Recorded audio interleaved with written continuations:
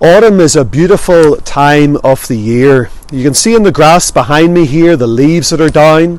Some are brown, some are yellow, some are still an off colour of green. You see the leaves in the hedges, the leaves in the trees, and they're all beginning to change colour. You know, in Matthew's Gospel, chapter 24, the disciples came and they asked the Lord a question. What shall be the sign of thy coming, and of the end of the age, or the end of the world? And in Matthew chapter 24, it's commonly known as the Olivet Discourse. The Lord Jesus Christ gave a lengthy sermon as to the signs of the times in the last days before he comes back again.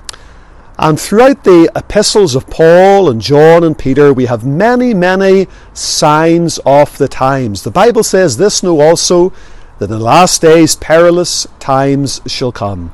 I encourage you to read Paul's letters to Timothy. I encourage you to read the epistles of Peter. I encourage you to read Matthew 24.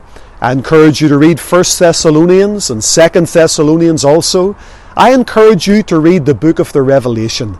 All of these books and many, many others in the Bible speak in great length and in great detail about the coming again of our Lord and Saviour Jesus Christ. The Bible says in James 5 and verse number 8, the coming of the Lord draweth nigh. At the end of Matthew 24, the Son of God said, be ye also ready, for in such an hour as ye think not, the Son of Man cometh. Christ is coming back to a world that is not waiting for him, not walking with him, not worshipping him, not working for him, and not witnessing.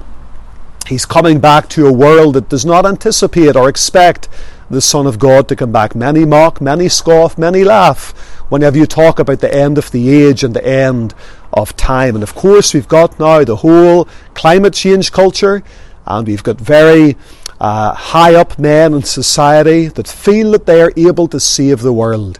But the Bible says that our times are in his hands, and the Lord's appointed a day in which he will judge the world in righteousness.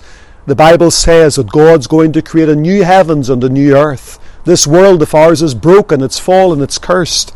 And the Scripture says that the elements shall melt away with fervent heat.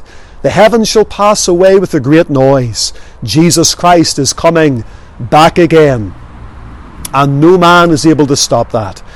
And so the disciples asked that question, what shall be the sign of thy coming and of the end of the age? And as I think about these leaves that are changing colour, I'm reminded of a story, I've related it often, about a young lad. His father was travelling away a long distance at the end of the summer months on business.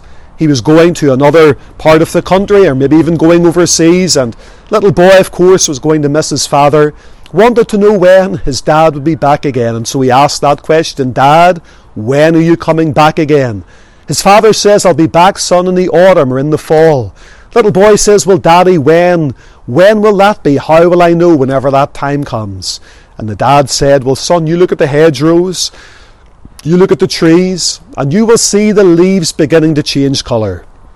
They will change colour from green to yellow, and then to amber, and then to red, and then to brown, and the leaves will begin to fall from off the trees.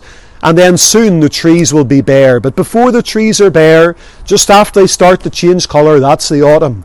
And I will be back at the beginning of autumn. So whenever you see the leaves changing colour, and whenever you see them begin to fall, that's the sign that your father will be back again. And so he gave clear signs. And the little boy, of course, looked and watched and looked at the trees every day, and lo and behold, they began to change colour, they began to fall, and soon his dad came back again. And dear friends, the leaves are changing colour. We are living in days of tremendous change. The hymn writer said, change and decay in all around I see. And I'm sure you can see the changes in our society, and so many of them tally with the Word of God. Read Matthew 24. Read Paul's letters to Timothy. Read the letters of Peter. Read Paul's letters to the church at Thessalonica, and you will discover that the signs of the times are pointing to the coming again of Jesus Christ. But can I ask you today, are you ready? Are you saved? And if you're saved, are you really living for Christ? We are living in a day whenever many that profess the Lord's name are not really living for the Lord at all. Let's live lives of worth and purpose, and let's endeavour to glorify the Saviour. God bless you, friends. Thank you for joining us, and we'll see you hopefully again very soon.